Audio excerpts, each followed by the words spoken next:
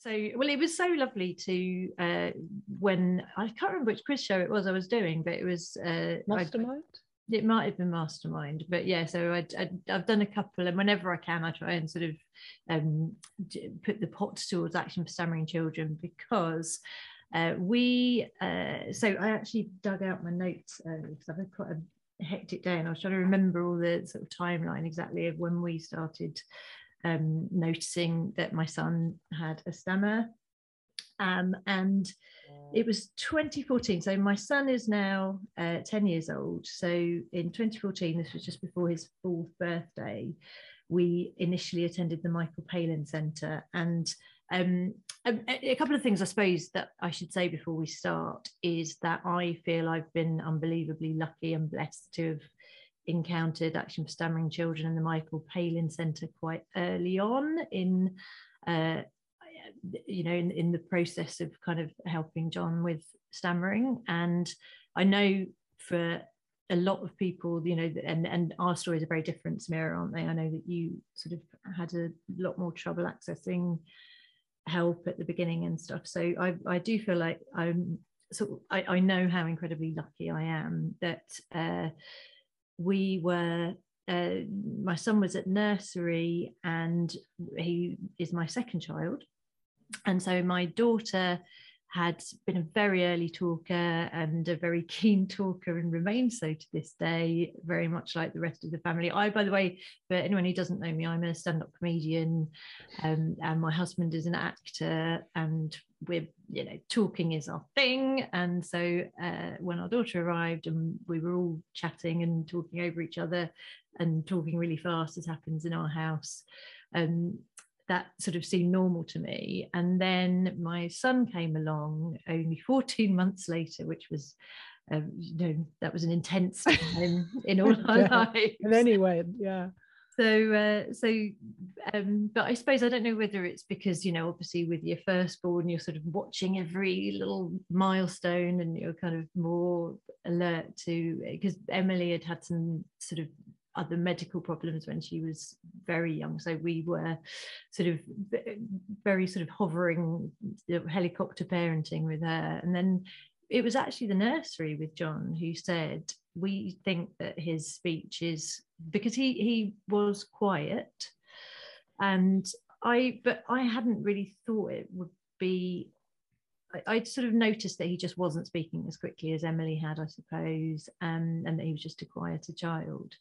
But so really it was the nursery, the brilliant nursery we went to. We were renting a flat in Camden at the time, and the Children's Centre nursery were fantastic and said, we can help to sort of signpost you to places. And we ended up at the Michael Palin Centre in January 2015. So when he was how old? He was only 4. He'd only just turned 4. Nice and early. Really early. But actually, even between the nursery saying something and our first appointment, it very quickly, things had kind of deteriorated in terms of John being able to express himself. And he has had various sort of different types of stammer and different kind of issues with speech and stuff over the years. And he, by the way, is very happy for me to talk about this. Yes, no, because that's very important. Yeah, thank you. He's very grateful to the Michael Palin Centre and loves everybody there and thinks they're brilliant and really good fun. So he kind of started with sort of a little bit of just not speaking very much, and then he has had sort of repetition of parts of words has been quite a feature of his speech, and also just getting completely stuck and not being able to speak at all. And that obviously is quite distressing for him and distressing to watch as a parent. And so by the time we got to the Michael Palin Centre, I was just hugely relieved, because I could see how upset he was getting and how difficult it was for him, really. So that was in 2015. And so, give us a sense of just sort of since then in brief, what's been the sort of, what's changed, what sort of therapy were you getting, and what's been the impact? Yeah, so we had, the first thing that we had was a 6-week course of healing parent-child interaction therapy, which meant that we went to meetings together, John and I and my husband sometimes, and my daughter as well. So there were whole family sessions, and there were some where it was, I mean, I think mostly it was just me and him. And we would just chat and play, and then we were sort of given homework to do between sessions, and it was, you know, immediately seemed to be sort of incredibly helpful. And then we had follow-ups there every couple of months, and then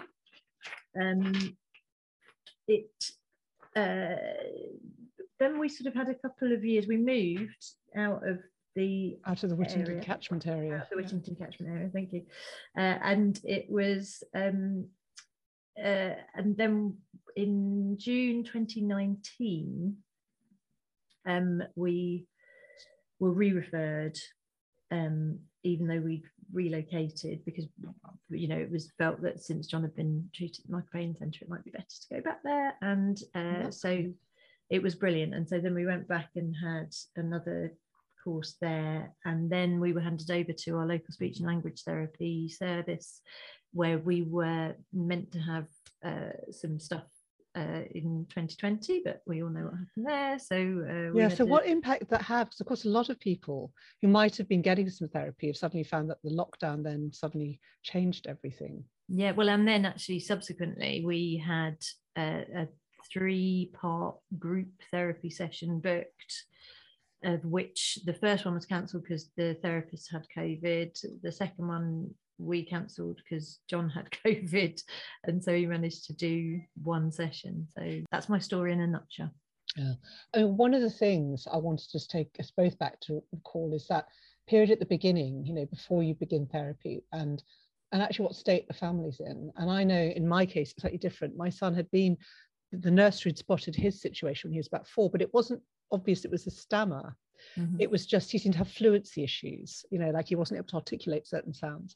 And we got a private speech therapist who working at the nursery, and then we kind of continued to see her privately. And after a while, she just said, you know, his stammer was getting worse. It became obvious it was a stammer. But by the time he actually got referred to the Michael Palin Centre, we had to fight. You know, we couldn't get any funding from the NHS. They just kept, you know, not answering emails, and just all those nightmares that people have with postcode lotteries. And then Elaine, I remember going to see Elaine, and actually the first time I actually cried, just realising I was talking to somebody who understood. And we got on the 2-week residential course with about a dozen, one girl, 11 boys. I mean, one of those great kind of mysteries about why stammering seems to affect mainly boys. But he was 11, just about to turn 12. And those 2 weeks just changed our lives. And I realized how much we've been carrying.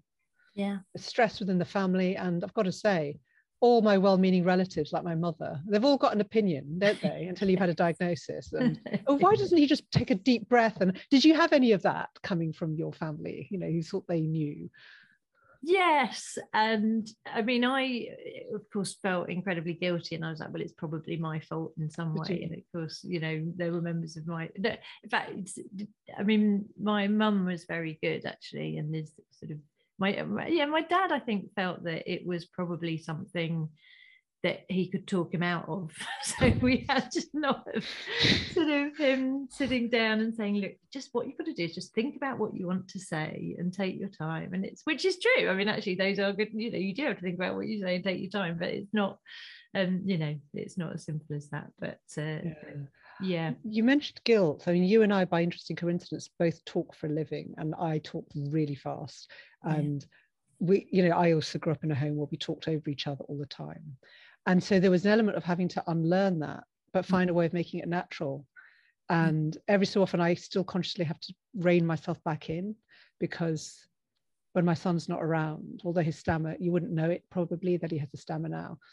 I know that if I'm not careful, I could start speaking over where he might have just been taking a pause. So that, how did that affect your family dynamic, especially like you? I have a daughter as well, and you know, who doesn't have a stammer, and I always worry about what's it like for that other child, and how does the family dynamic get affected when you've got a child with a stammer who's sort of to some extent getting particular kind of attention and medical therapy? Well, I think because Emily had had sort of attention, you know, she'd had medical attention, but she couldn't really remember it. And so she, yeah, I mean, I think that, you know, I think she would admit herself that she felt a little bit kind of pushed out and a little bit, you know, suddenly, because it was quite sudden onset as well. I think I did panic slightly and thought, gosh, I've just got, if I just spend enough time. Jill Golding has said the guilt comment is interesting. Did the Michael Palin course also address this? And yeah, go ahead. And it was amazing. I mean, actually, what was brilliant about it was it did feel like it was beneficial for my general parenting. Yeah. And like you say, it's really interesting you say about just crying. And I mean, I always, so if anyone's kind to me, I always cry because I'm you know, I'm a bit of a weeper. But I was incredibly tearful and grateful. You realize how much you've been bottling up as a parent. You know, your own anxieties about your child. I mean, I saw there was Elaine might even remember, there was a signed poster of the King's Speech outside her office after I'd come in for my first consultation. And she said, look, we could find a way to fund his place without you having to have the NHS funding. And I came out and I saw a signed poster and I just cried. Oh, I know. Well, I can't watch it because I'm my son has never been able to sit through that film. Yeah. No. I mean, it was. Why should they? No, well, I suppose. I mean, you know, maybe when like they know what it's like. Exactly, yeah. But there was a lot of what I really liked about it was that it sort of allayed my guilt a little bit and made me feel, as you say, like, you know, this is something we've been carrying alone that other people might be able to help with. But also it did sort of, it was really fun and uplifting and positive, and you know, and there was a lot of emphasis on people, this does get better, and this isn't something that is necessarily a huge blight, or because I think there was an element of shame actually with my dad a little bit, that it was a bit like, this is a, you know, I can't imagine what he would be, you know, like a defect or something horrible, you know, that sort of old language. And I'm interested you chose that word. Sorry, I didn't give to your sentence, but I think I told you the other day, my mother's 75th birthday was coming up. My mother, we had a big party for her, and all the grandchildren, she has 6 grandchildren, they were all giving speeches or performing something.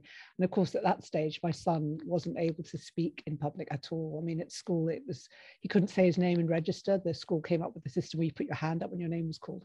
And so she felt, as someone who's again, my mother's an actress, so, you know, God, a family of performers. I think she felt like, oh, but for him not to be able to make a speech at my birthday, it's like this was a huge regret of hers. And I just said, well, he can't right now. And you know, what's interesting is he's become a great joker since the stammering therapy helped him find his confidence. And the school actually had to write and tell us he has to kind of rein in the comedy. He can't just be mucking about in class all the time, even though it's lovely to have him talking. So he went from one extreme to the other. Yeah. But that issue of the parents or your grandparents or other relatives feeling that there's something wrong, and if only he or she were fixed, then it would all be fine, as if they need to be fixed in some kind of mechanical way, which is not at all how we feel about our children. The stammer is part of who they are, you know. Yeah, and I mean, I suppose when I first went to the Michael Palin Centre, I kind of thought, oh, well, they'll tell me why it's happening. And then, you know, we can work out what to do. And it was a bit of a rude awakening, kind of going, oh, of course, nobody, you know, I mean, I hadn't really, because also it happened so quickly. I hadn't even done Dr. Google and you know, normally I would have been with Emily's medical issues, I was constantly looking at, you know, what caused things and everything. But yeah, I sort of, I think I was a bit like, oh, okay, this is just something that will probably come and go. And that was really useful to know, because it felt like it had been getting worse and worse. And then, you know, we had the therapy and it got better, but I was prepared for the fact that it might, you know, things might come and go. And really, I mean, it's amazing. Like now, John has periods, long periods, where, as you say with your son, like you would have no idea that he'd ever had a stammer, but then it just comes back and we don't know why, and it's always slightly frustrating when it does. But he's definitely learned how to sort of to know that this is not probably going to be the same forever, so that's sort of quite a nice thing. And he also, like your son is a big talker and a joker, and so I do feel like the great thing about the therapy he's had is that it has really increased his confidence, and because a lot of it is quite playful as well, and it's, you know, you're encouraged to laugh about the stutter, or, you know, sort of treat it with levity rather than it being this awful burden, or, you know, which isn't always easy to do, obviously, but you know, sometimes it's fine to sort of be quite relaxed and quite casual about it. Well, we had the benefit in my course. Of course, there was, you know, a load of us parents in a room, all sharing our own stories, and people have come from Aberdeen, from Gloucestershire, all over the country. It was quite moving, you know, a huge sacrifice as well to give up 2 weeks entirely of their life to bring, you know, the child down and come. But then the children were all together as well. And I just remember seeing them muck about in the playground. And that's that idea of, you know, suddenly being in a room with a whole bunch of other people who completely get what it is to have a stammer. And yet every single stammer was unique. Yeah. You know, and yeah, I found that quite powerful, just that sense of solidarity with other people. Like the first time in my life, we were in a room with other families who understood. Yeah. I mean, I suppose we've not, John's done this one sort of group therapy, but it turned out there was only one other boy there, which was a shame. But yeah, I mean, it's interesting, the type of stammer, like you say, everybody you meet has a different experience, and even John himself has had different types of stammering over the years. But one thing, in fact, I was saying this to you the other day, the one thing that's always been interesting to me is that when he sings, he has complete fluency and always has. That magical. It's one of these, you know, I'm not saying that anyone would, you know, choose to have stammer, but given that our children have something unique about them in this way, it's like there's a great, almost a beautiful mystery about it. When my son was very little, I would hear him through the door talking fluently to his toys. And yet he couldn't get a sound out in public. And I just thought, wow. It's amazing that we had the first day at school, we all went in and we had a day, you know, meeting the teachers, and the teacher said, would any of the children, you know, if they want to, they don't have to, but if they want to get up and say something about themselves, then, you know, they're welcome to, or tell a joke or something. And so all the kids have got their hands up immediately, and she's going around picking. And I'm thinking at that time, John was really struggling. And I was thinking, oh, I know he's so keen to be picked, but there was a bit of me thinking, oh gosh, you know, I'm a bit worried as a parent. This is the first time he's meeting all his classmates and everything. But anyway, so everyone else got up and they told little jokes, or they talked about their pets or whatever. And John just got up and said, I'm going to sing a song. In fact, no, I didn't even said I'm going to sing a song. I think he just started singing a song by it's a song called In the Middle of the Forest by a man called Nick Cope, and it's incredibly long. And it's a story about a witch who lives in the middle of the forest, and she's got a dragon called Keith, and then it's all about who else. So, and it took forever. And I mean, I was sitting there thinking, oh my goodness, this is a bit, you know, this is a bit lengthy, but it was just lovely that he expressed himself in a different way, you know. Yeah, one of the issues can be how school, and particularly other children in the school, behave. My son was very lucky. He had a very supportive small school, and they very quickly were on it, and they came up with strategies when, for example, he couldn't say his name in assembly, and got him involved in school plays by having non-speaking parts. What was your experience with John in terms of schooling? Because I know some of the kids on our course had a really not a nice experience with bullying and just, you know, being in a very big school where there wasn't time or interest. And well, again, I think we were sort of quite lucky that we got it early on, and we've been unbelievably lucky with our primary school, which is a really nice school, and they have an autism, a sort of specialist autism unit within the school. So the kids are sort of quite used to difference and talking about why people are different and how people express themselves differently. And I think that's been incredibly helpful. And the only times that John has faced any sort of bullying or unpleasantness really has been outside of school. His classmates have been unbelievably helpful. But yeah, it's been, I mean, I don't know, it's just the things like I remember being at a soft play, and There were just a group of children kind of mocking it. You know, they'd heard him speak and they were kind of mocking him stammering, and you know, what did you do, if I may ask? Because I've got my own story, so I'd be interested to know as a mum what you do. What I did was stood there biting through my fingers and thinking, what am I going to do? Should I go and talk to the parents? What should I do? And then luckily, before I had to act, my daughter intervened, and it's so lovely. And she just said, you can leave my brother alone, thank you very much, and got rid of them. So your daughter, how wonderful.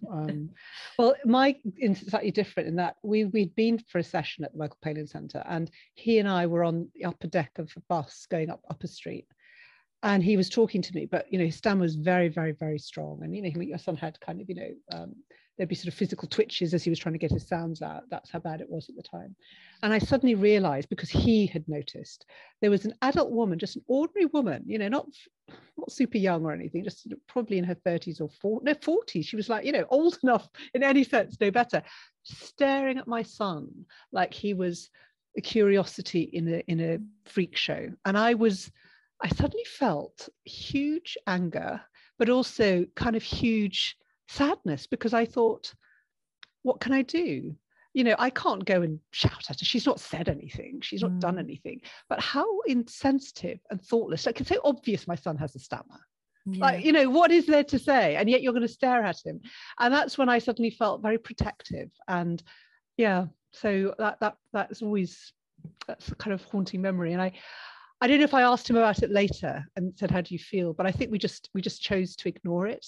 And I may have said something like, you know, there will be idiots. There always are idiots who they see something which is a little bit different, and they have no common sense. Well, and schools are so hot on bullying, and like I do feel like my kids have a very different experience of, you know, I mean, we were obviously always told, oh, you know, stand up to the bullies, or you've got to sort of find coping mechanisms. And whereas at their school, like, there's just so much around bullying, and there is so much about don't make fun of people for being different to you, that I sort of think, yeah, I kind of feel slightly blessed. I mean, obviously they're still at primary school, so, you know, I mean, I've had really nice experiences as well. Shall I balance out with a nice? So we were queuing at an ice cream van on one of the hottest days of the year, a couple of years ago. And John had a bit of a sort of relapse of stammering, and was feeling, and he was sort of, I knew he was feeling a little bit self-conscious about it. And we were queuing for the ice cream van, and then and someone else had called me over, and then I realized, oh my gosh, he's got to the front of the queue. And I was racing over thinking, oh my gosh, you know, this is what, there's loads of people waiting. And he was really struggling. And the ice cream man, and I kind of, again, I sort of thought, I'm going to rush over and say, oh, he wants a 99 with a flake, but I didn't. I sort of held back, because I thought, well, now he started, I don't want to, you know, interrupt him. And the ice cream man was just delightful, and was so patient, and so, you know, even though he's obviously got a million customers to serve, and all the people around, you know, nobody complained or said anything in a situation that I was I could feel the anxiety rising. So so there's sort of times like that you just think, oh god, there are good people in the world as well. That awareness. There's a question that Jill Golding's put in, another great question. What would you say to your younger selves or do differently? I think this is one of the reasons I'm involved in the charity, is that I just want to raise awareness so that parents know much earlier that Action for Stammering Children is out there, and you can straight away get onto the helpline, you can go to the website. If I had known to just come looking here straight away, and I think of how many years I spent, you know, struggling with the forms of therapy, luckily having a therapist who said, you need to talk to Action for Stammering Children, because the Michael Palin Centre might be the place that can help you. There's nothing more I can do. But, you know, we were guided there, and I'd like people to be able to find a network of support. That's what I would do differently, is just make sure I found out about stuff earlier. I don't know, what would you say? Yeah, I mean, obviously we were quite lucky in that we did get in very early, but I suppose I'm trying to think what I really, I mean, I think, is there anything I would have done differently? I suppose I kind of do feel a little bit like, oh, I should have realised sooner to involve Emily in everything. So like actually having two children, I think I had sort of concentrated a bit on John, and then actually it was brilliant because, as we've established, my daughter is a fierce defender and champion of her brother. And so then we started doing more kind of, we did a thing called special time, which was where I would make sure just that every day I had a bit of time with John so that we could talk uninterrupted, you know, not looking at a screen, not doing anything else. And then we started doing that with Emily as well. And I think involving the whole family a bit more, because I think I did go a little bit like, I will sort this. I feel guilty. This is my problem. I'll sort it out. Interesting. That is interesting. Well, do you know, there is the heavy lifting of taking your child to appointments, scheduling things, making them, in the case of, I don't know if this will use that Tarzan video where they're reading the Tarzan the section of script very slowly, and you kind of make every very sad. I'm going to bring Elaine in later to explain a bit about, because I know she's watching all this and thinking, oh, I know, I've seen many parents go through this. But I remember being that bit of a nag with my son and saying, you have to do this every day. Like, it's the only thing I'm going to make you do is you've agreed to do this course, and you know, it's essential. And it's like, you know, the awful thing was there's an element of it's like violin practice. Like, if you don't practice every day, it's never going to get better. But this is your stammer. And it's the one thing where I felt I had to be that mum who was on his case. But you know, I know he looks back and is glad because, you know, his life has been transformed. But yeah, that's the thing I found as a parent, like, oh, you know, but he was, you know, if I hadn't pushed it, he might have let it lapse, and then there would have been the double frustration of not getting better despite having this new level of therapy. So I think that's an interesting negotiation, isn't it, between parent and child about the homework side of it. I was acutely aware of how lucky we were to be having this, and what an amazing opportunity it was to be sort of seeing a therapist so regularly, and to sort of be getting the best help possibly available. And I was quite excited about it. So I think I sort of kind of hopefully was transferring that enthusiasm. But it is, I mean, it is difficult because it is homework and it is work sometimes. Yeah. I'm just reading a lovely comment from Siobhan Ward. I hope you don't mind me being in this meeting with I'm not a mum of a child with a stammer. I'm a speech therapist. We are so glad you are here. Absolutely thrilled. We've made a film to show other children and adults to help them know how to respond when people stammer. It's called My Stammering Tap and is on the website. So thank you for that. And it's a really lovely video Stephen was saying. So please do take the chance to have a look at it. And there's another kind of guilt thing, which is, it's a bit of a confession for me. And I think I feel I want to share it, which is, you know, it caused tensions, I have to say, between me and my partner.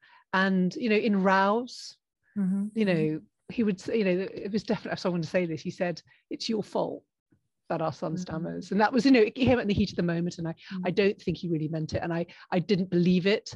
But I think I can't believe that's not happened to other people, where you realize there's this stress underneath that you've been carrying around in some cases for years. And, you know, the course we did, our children all just started secondary school. They were all in year 7. So you had that additional issues of adolescence, going up to big school. So there was a lot of things that parents were carrying, I think. Yeah. And I think all those frustrations, I mean, anything that's sort of difficult in the family is, I mean, I think trying not to create sibling rivalry is something that, you know, we've discussed. But also just not feeling, I mean, as with all sort of work, really, trying not to feel like you're carrying the lion's share of it can be really hard sometimes. Talk to me a bit about, you know, you said you felt it was your problem to fix. I know I was the one who was rushing around to make appointments and, you know, driving him backwards, forwards, and taking the train into London. And we live in South London. So coming into the Michael Palin Centre, you know, it was, you know, because we had some weekly therapies as well. And I was, you know, there was never any doubt it was going to be me who was going to compromise my work schedule, because I had, you know, my priority was Irene. And I sometimes felt that, you know, obviously it could be a different parent within any couple, but I sometimes suspect that one parent rather than the other is doing the lion's share, and whether that can, you know, be something a bit tough, even if it's partly self-inflicted. I don't know. Well, also what we found really difficult is because we have, obviously, as I say, my husband's an actor, I do stand-up comedy, we don't have a fixed work schedule, which in some ways is incredibly helpful in that it probably makes it easier to get to some appointments, but to commit to a course of something is kind of, it does mean one of us has to say, well, we will not take any work, or, you know, we will so that was a bit of a kind of, oh, who's going to do this, you or me?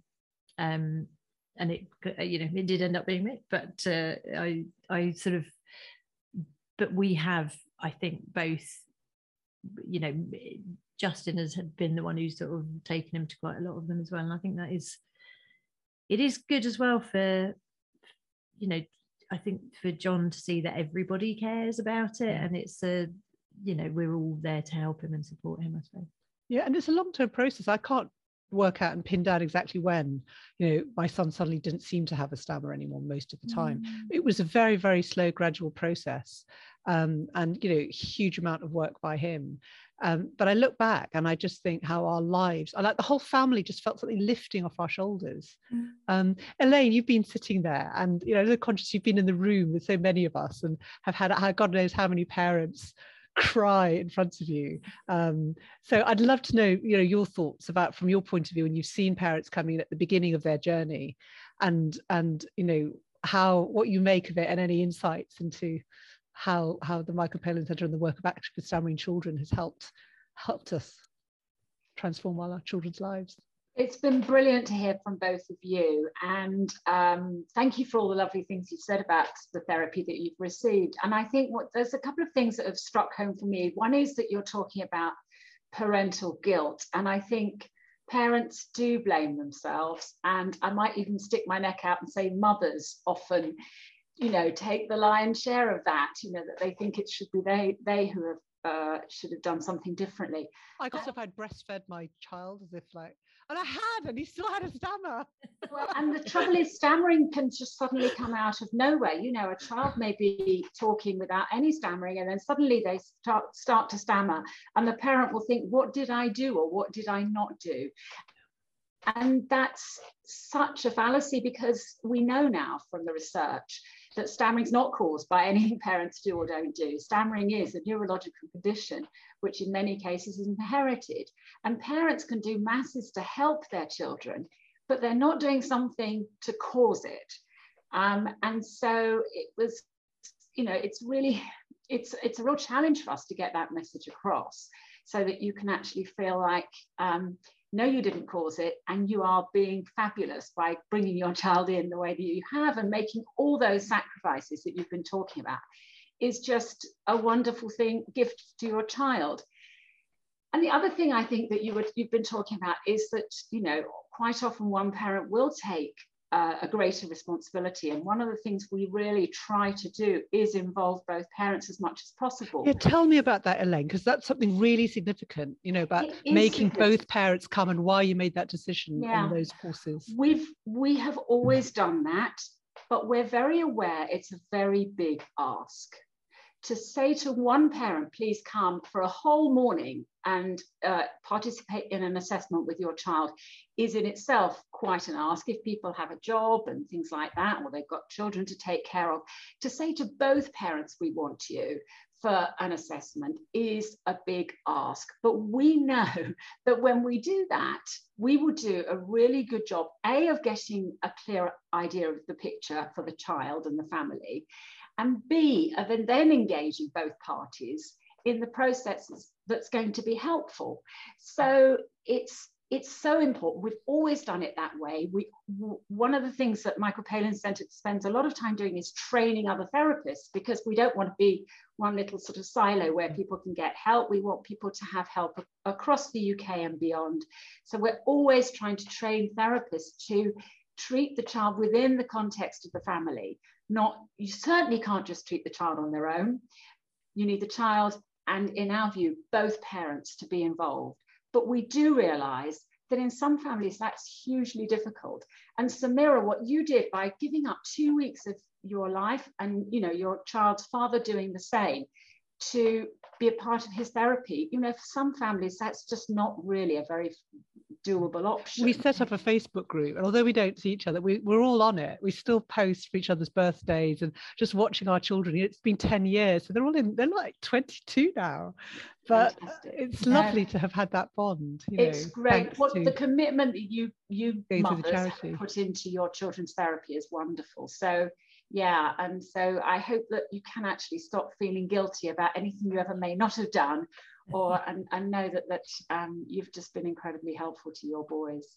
Oh, Elaine, thank you so much. And Lucy, so there's a couple of the other things I've been quite interested in is one of the things that actually, Elaine, you might have a view on this, is the importance of kind of having confidence in the therapy that's working for you. I know that at the time that my family was coming through the centre, there'd been one of those documentaries, and there was a child in it, I think it was the Educator Yorkshire who had to stand that, and there was all these therapies that, who's that guy, Gareth Gates, was wearing belts and things, and some of these physical therapies, you know, which come from different places, and they're quite controversial. And I must say, I thought, oh my God, I'm so glad that no one was suggesting to us put a belt on and do breathing exercises. That everything about the therapy, the Action for Stammering Children was supporting and funding, and the training of therapists that the charity supports, including through the Michael Palin Centre, seemed to be, I don't know, I mean, I know it's controversial to say that. There's no one proven therapy, but I do feel that the approach the Michael Palin Centre and that the Action for Stammering Children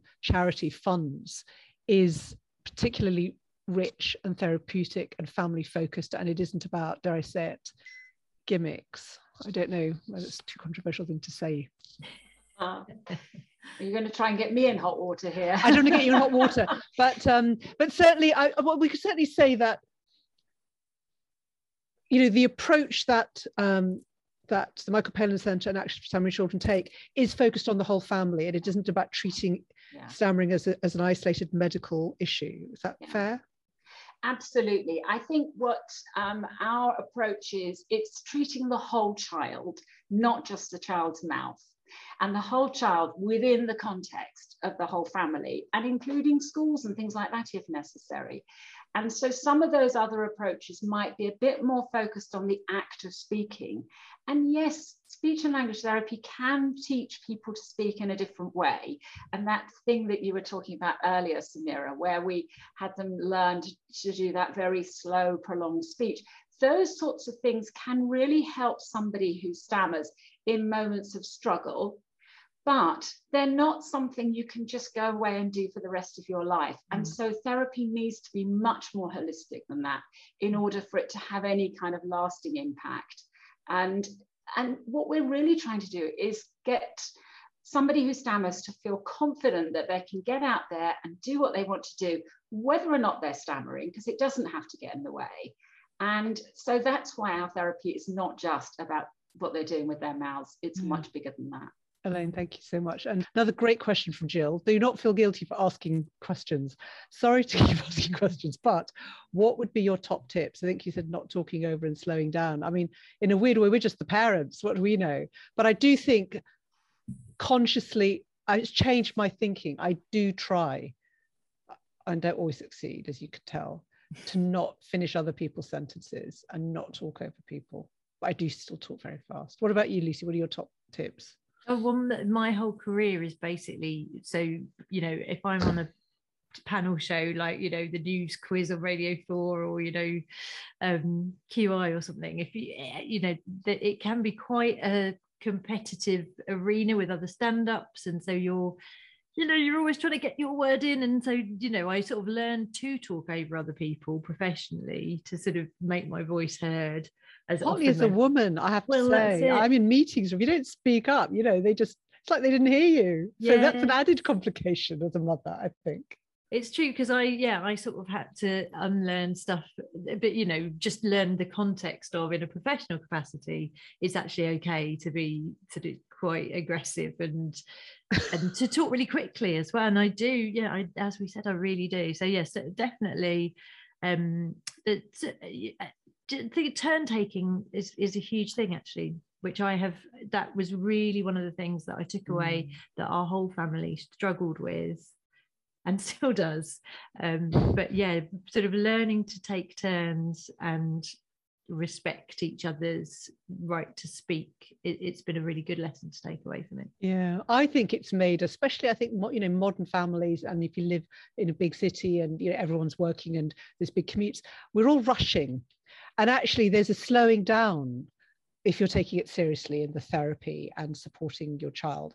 So the taking turns is part of that. Everyone just taking a step back and slowing down and treasuring time with each other. I spend a lot of time on my own with each of my children, and that's partly because now they're older and they're both at university, ironically at the same university, but living in separate. They must like each other. That's nice. I don't know why they ended up at the same university to do separate courses, but you know, my son and I talk a lot about politics. He's really interested in there's a lot to talk about, and I love that we have those conversations direct. And with my daughter, I'll have separate conversations on our own, and then equally we'll get together. And I think I cherish all that time much more, because I know that fluency and conversation and his confidence is something that he hasn't taken for granted all his life. I think maybe it makes our children more thoughtful with stammers, because they've had to manage all that time when they couldn't express themselves. Perhaps they're more thoughtful listeners themselves. I think John is a very good listener. And the other thing that was really useful and important for me from the therapy was the importance of praise and positivity, and, you know, sort of, I think just remembering not to kind of look worried or be sort of overly concerned, and certainly to sort of focus on what's going well, I suppose, rather than sort of being negative about it, just to sort of go, oh my gosh, that was amazing, you know, you did really well there, not just about talking, but about all sorts of effort and achievements. That I think really helped. Yes, and also I think acknowledging where their comfort zone lies, because when my son started secondary school, it was actually a brand new school. He was in one of the first years in a new school, and the school was very encouraging about getting children to kind of volunteer to do presentations and assembly. There was one other child in the school with the stammer who was very keen to do a presentation and talk about it, and I don't know how it came up, but I think I knew in advance. Maybe Aaron was even approached. We were approached. Said, "Would Aaron like to talk about it?" And he was like, "No." It's not like he was hiding it, but he wasn't interested in getting up on a stage and talking about it, whereas this other child was. And I thought it was really good for me to say, yes, no, he doesn't have to perform. I was the kind of person who I would talk about, you know, I would get back and get on the stage, do anything. And my son just, you know, he doesn't feel the need to wear that identity quite so publicly. I mean, the other interesting thing, which again, your child is younger. My son's at the age now where, you know, applying for jobs and work experience and having to do interviews via Zoom, you know, during the last year or so. And of course, that's going to be more normal all the time. People are doing interviews online.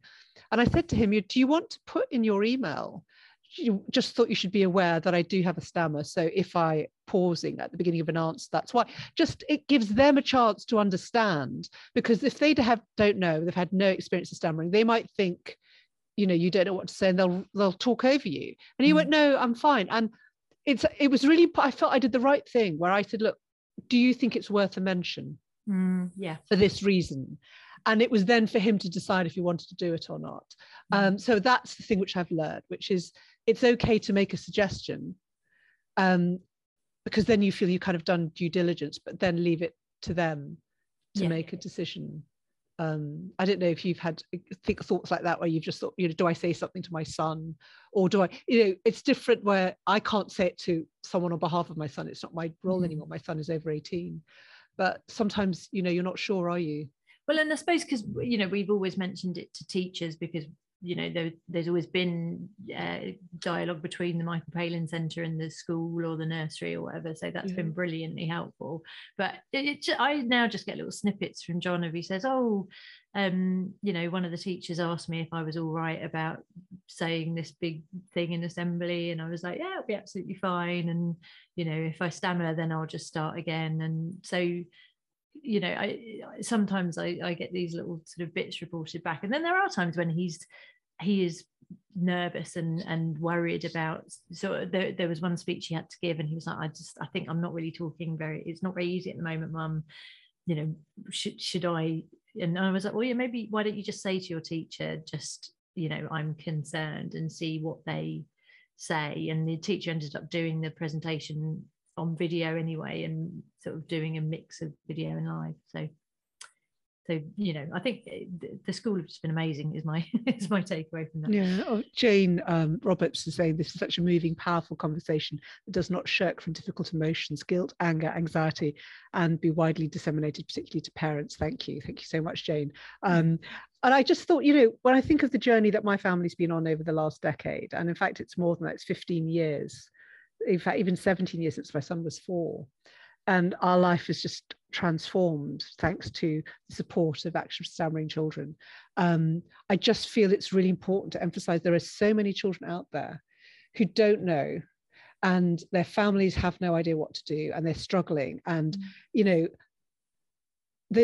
my son's first speech therapist said something to me which haunted me, and it's why I got in touch with the Michael Palin Centre and was very keen then to get involved in Action for Stammering Children when they asked me to.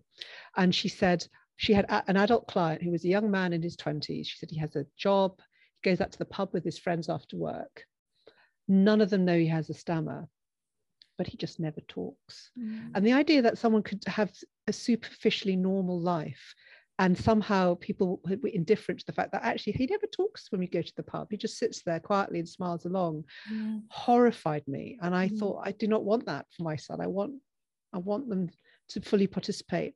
And the fact that my son turned out to have this great wild sense of humor in his jokes was enabled by the therapy. So I cannot emphasize enough why supporting this charity transforms lives. And particularly for families where, you know, there isn't, you know, I mean, dare I say, you and I are middle class, pushy mothers, we would have found out somehow what to do, and we'd have, you know, done the research and made it work and drawn on our networks to get support where we needed to be able to make the time to go to appointments. A lot of families, you know, they really desperately need that first step, and they need support, and they need it funded, especially when it feels like there's a competition. And there's a hierarchy of serious physical disabilities, and stammering defies easy categorization. But, you know, it transforms people's lives if they're not, you know, they're kind of stunted if they're not allowed to find their voice, I think.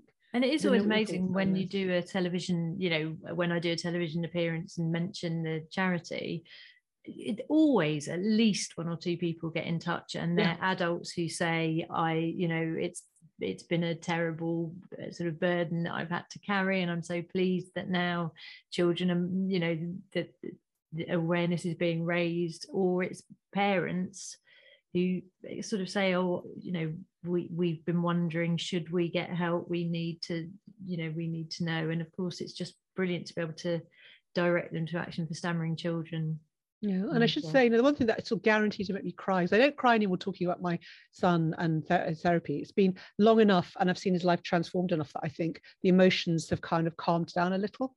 But if I'm listening to the radio and a child with a stammer is talking, and they're just, you know, doesn't matter, they've got a stammer, they're going to get their thoughts out, and they're thoughtful and articulate, brings me to tears every time, because I'm just so full of admiration and awe for these young people. And if you've seen any of our ambassadors, who are, you know, young people, some of them in their teens, some of them kind of, you know, university age, going on television, supporting each other, you know, giving advice, going into schools, giving up their own time to sort of make younger children aware, look, you know, you can live with a stammer. It's not that it has to disappear. It's just learning to manage it and to feel confident in your own life. I just think that's all work that this charity does, you know, to help young people be ambassadors on behalf of others and to reach out. And I would like to think we're aiming for a situation where every child and family with stammer knows where to go for support and therapy that can help change their outcomes. You know, Siobhan says it's so important to have this conversation. Thank you so much for sharing. There's a link that Connor's put up to the ASE Stambassadors, who are these young people who are kind of great champions of the charity, and they're all young people who've come through the courses and the therapy. Question from Siobhan: what one thing do you wish you'd known at the beginning of your stammering journey? Well, I think I suppose that it would be a long-term project, and that it wasn't going to be a quick fix. But also the kind of positive side of that is that I wish that I had known how much support I was going to get, and that I wouldn't be left on my own to cope. And that, you know, now I kind of feel that John is getting so much support and so much care. And I really, I mean, I am still a little bit concerned because he is going to go up to a different school and we're in a different area. And I don't, you know, I'm there. I do have anxieties, but I do think that just by finding like you, Samira, and you know, I've met loads of people now that I know I could talk to, and I know I could phone you up and go, oh, yeah, you know, I'm having a bit of a bad day, and I know you'd be amazing. Sure. So yeah, well, I think it's really important that as parents, you know, so I thought it was good and refreshing to bring this side of the story, because the charity says actually for stammering children, but children come from families, and sometimes there's families trouble, there's tensions or divisions, or it's a single parent, but they're still families, and we're all part of the solution, and we're also all dealing with the stress if we're not talking about it and sharing it. So I still feel there's a huge amount of awareness to raise. Sharon is saying, I'm sure parents listening to this conversation will gain much hope from what you've been saying. I hope so. I can honestly say, I look back and I think, God, it seemed very dark when my son was very young. I just thought, is he ever going to be able to, you know, I worried about what was his adult life going to be like. So getting therapy whenever you manage to find your way to the actual stammering children and find out about the options and get therapy where you are, or come to the Michael Palin Centre, it is never too late to start that journey. And that's why supporting the charity is so valuable. Is there anything else you wanted to add, Lucy? I was going to hand back to Stephen after that. No, I mean, I just am incredibly grateful, and I have, you know, the reassurance has been amazing that I've had from the centre. And also you do like the role models now, because they talk a lot about people like, you know, like Ed Balls, I know does quite a lot for the charity, and there are lots of people in public life who now kind of say, oh, I have had or do have stammering. I make a list of celebrities. Yeah, I know. I'm out there, I spot people and I write them down, and I email Stephen and Jane and I say, oh, look, Emily Blunt has a stammer, and Sam Neill grew up with a stammer. Who knew? Yeah. Well, and one of my favourite comedians, Daniel Kitson, and it is sort of when I was feeling a little bit worried about John's future, I thought, well, do you know what? He can always, basically, Daniel Kitson just goes on stage and is absolutely sometimes just, he will be stammering, and he will just, the audience will be hanging on his every word, and it's just really sort of interesting. And monetize your stammer. Yes. Connor's posted a link to, there's a research survey on stammering, so if you're listening to this conversation and you know you have stammering in your family, we'd love you to help fill that in. I think it's really important that research is still ongoing, and every bit of research we can build helps sort of make the case for more funding for stammering in NHS services, but also kind of raising awareness as well. God, I'm so glad that you came and did this, and we'll do loads more, and you have to win loads more quizzes. So this, you heard it first. I've said to Lucy, I want she and I to do Pointless together, because we're both really competitive. Yeah. And I think we could take that jackpot home for ASC. I really think so. Hayley says, thank you so much for sharing. Great to listen to other parents' experiences, particularly with such honesty. Thank you. Stephen, do you want to come back and say something? Thank you. I just want to say thank you so much. That was a wonderful conversation to listen to, and very kind of you and generous of you to share your very personal stories, and it's quite very moving. One of the things that I think it does prompt these sorts of discussions about how much we still don't know about stammering, and how much, and that's a very frightening, confusing place to be as a parent. I should say no stammering in my family. You know, I know it does often, as Elaine was saying, it can run in families like in Michael Palin's, but we couldn't find anyone in our family. So that's why it was like, well, why did it come here into our family? What have you done? You know? Yeah. And I think there's still so much that we don't know, and we sort of also don't know what we don't know again in this. And there's lots of brilliant research that's been done over the past 30 years that the charity's been in existence. But one of the things we're looking to do is to find out what are the research questions that we really want to answer. And what is the action for stammering children that we want to see? What action do we want the researchers to be looking at? What aspects of stammering? What aspects of therapy? And that's why we're doing the survey with the James Lind Alliance, which is an academically robust survey to try and find out the right answers. What's the priority for people who have a stammer or work with people who have a stammer? What's the research they want to see? It's a very short, simple survey. It just says, what are your research priorities? What are the questions you'd like answered? So any questions that people would like to think they'd like to know about stammering, put them into that survey, and then we'll put those into priority order, make sure they've all been, if any of them have already been answered, take them out. And then when we've got a priority list of questions, we can then go to funders and say, right, this is the most important question that the people who have a stammer or their families want answered, and Wellcome Trust, give us all of your money so we can answer those questions. Well, the other thing I was going to add is I think there's huge underreporting of stammering. I think there are so many people. I mean, Ed Balls himself, we did an event together where it was like he was my kitchen husband. We did a cooking event. He did all the cooking and I just vaguely helped. But he said he was an adult before he realized he had a stammer. And, and because it's different, it wasn't a sort of on a particular sound, it was actually not being able to get things out. And it was a parent at the Michael Palin Centre who said to him, "You're a coward, you've got a stammer and you're not admitting it." Wow. Yeah. So there's lots we I don't think he was a coward though, to be fair. That's a bit harsh. So huge thanks both of you for being such generous with your time and thoughts. It makes a huge difference and it's really helpful to hear these stories. Thank you to everyone else who's attended this evening. If people I'd say thank you very much to our guests. Thank you to everyone who's already made a donation to the charity. That's massively appreciated. You can go to our website if you would feel moved to make another donation or a first donation. That'd be amazing and could support the work the Michael Palin Centre and the wider work that we do as Action for Stammering Children. But once again, thank you both of you so much for a lovely talk. And thank you so much, Action for Stammering Children, the Michael Palin Centre, for what you do. Oh, sorry about that. That was the Bishop of Leeds ringing me, just so you know. Ooh. Yes.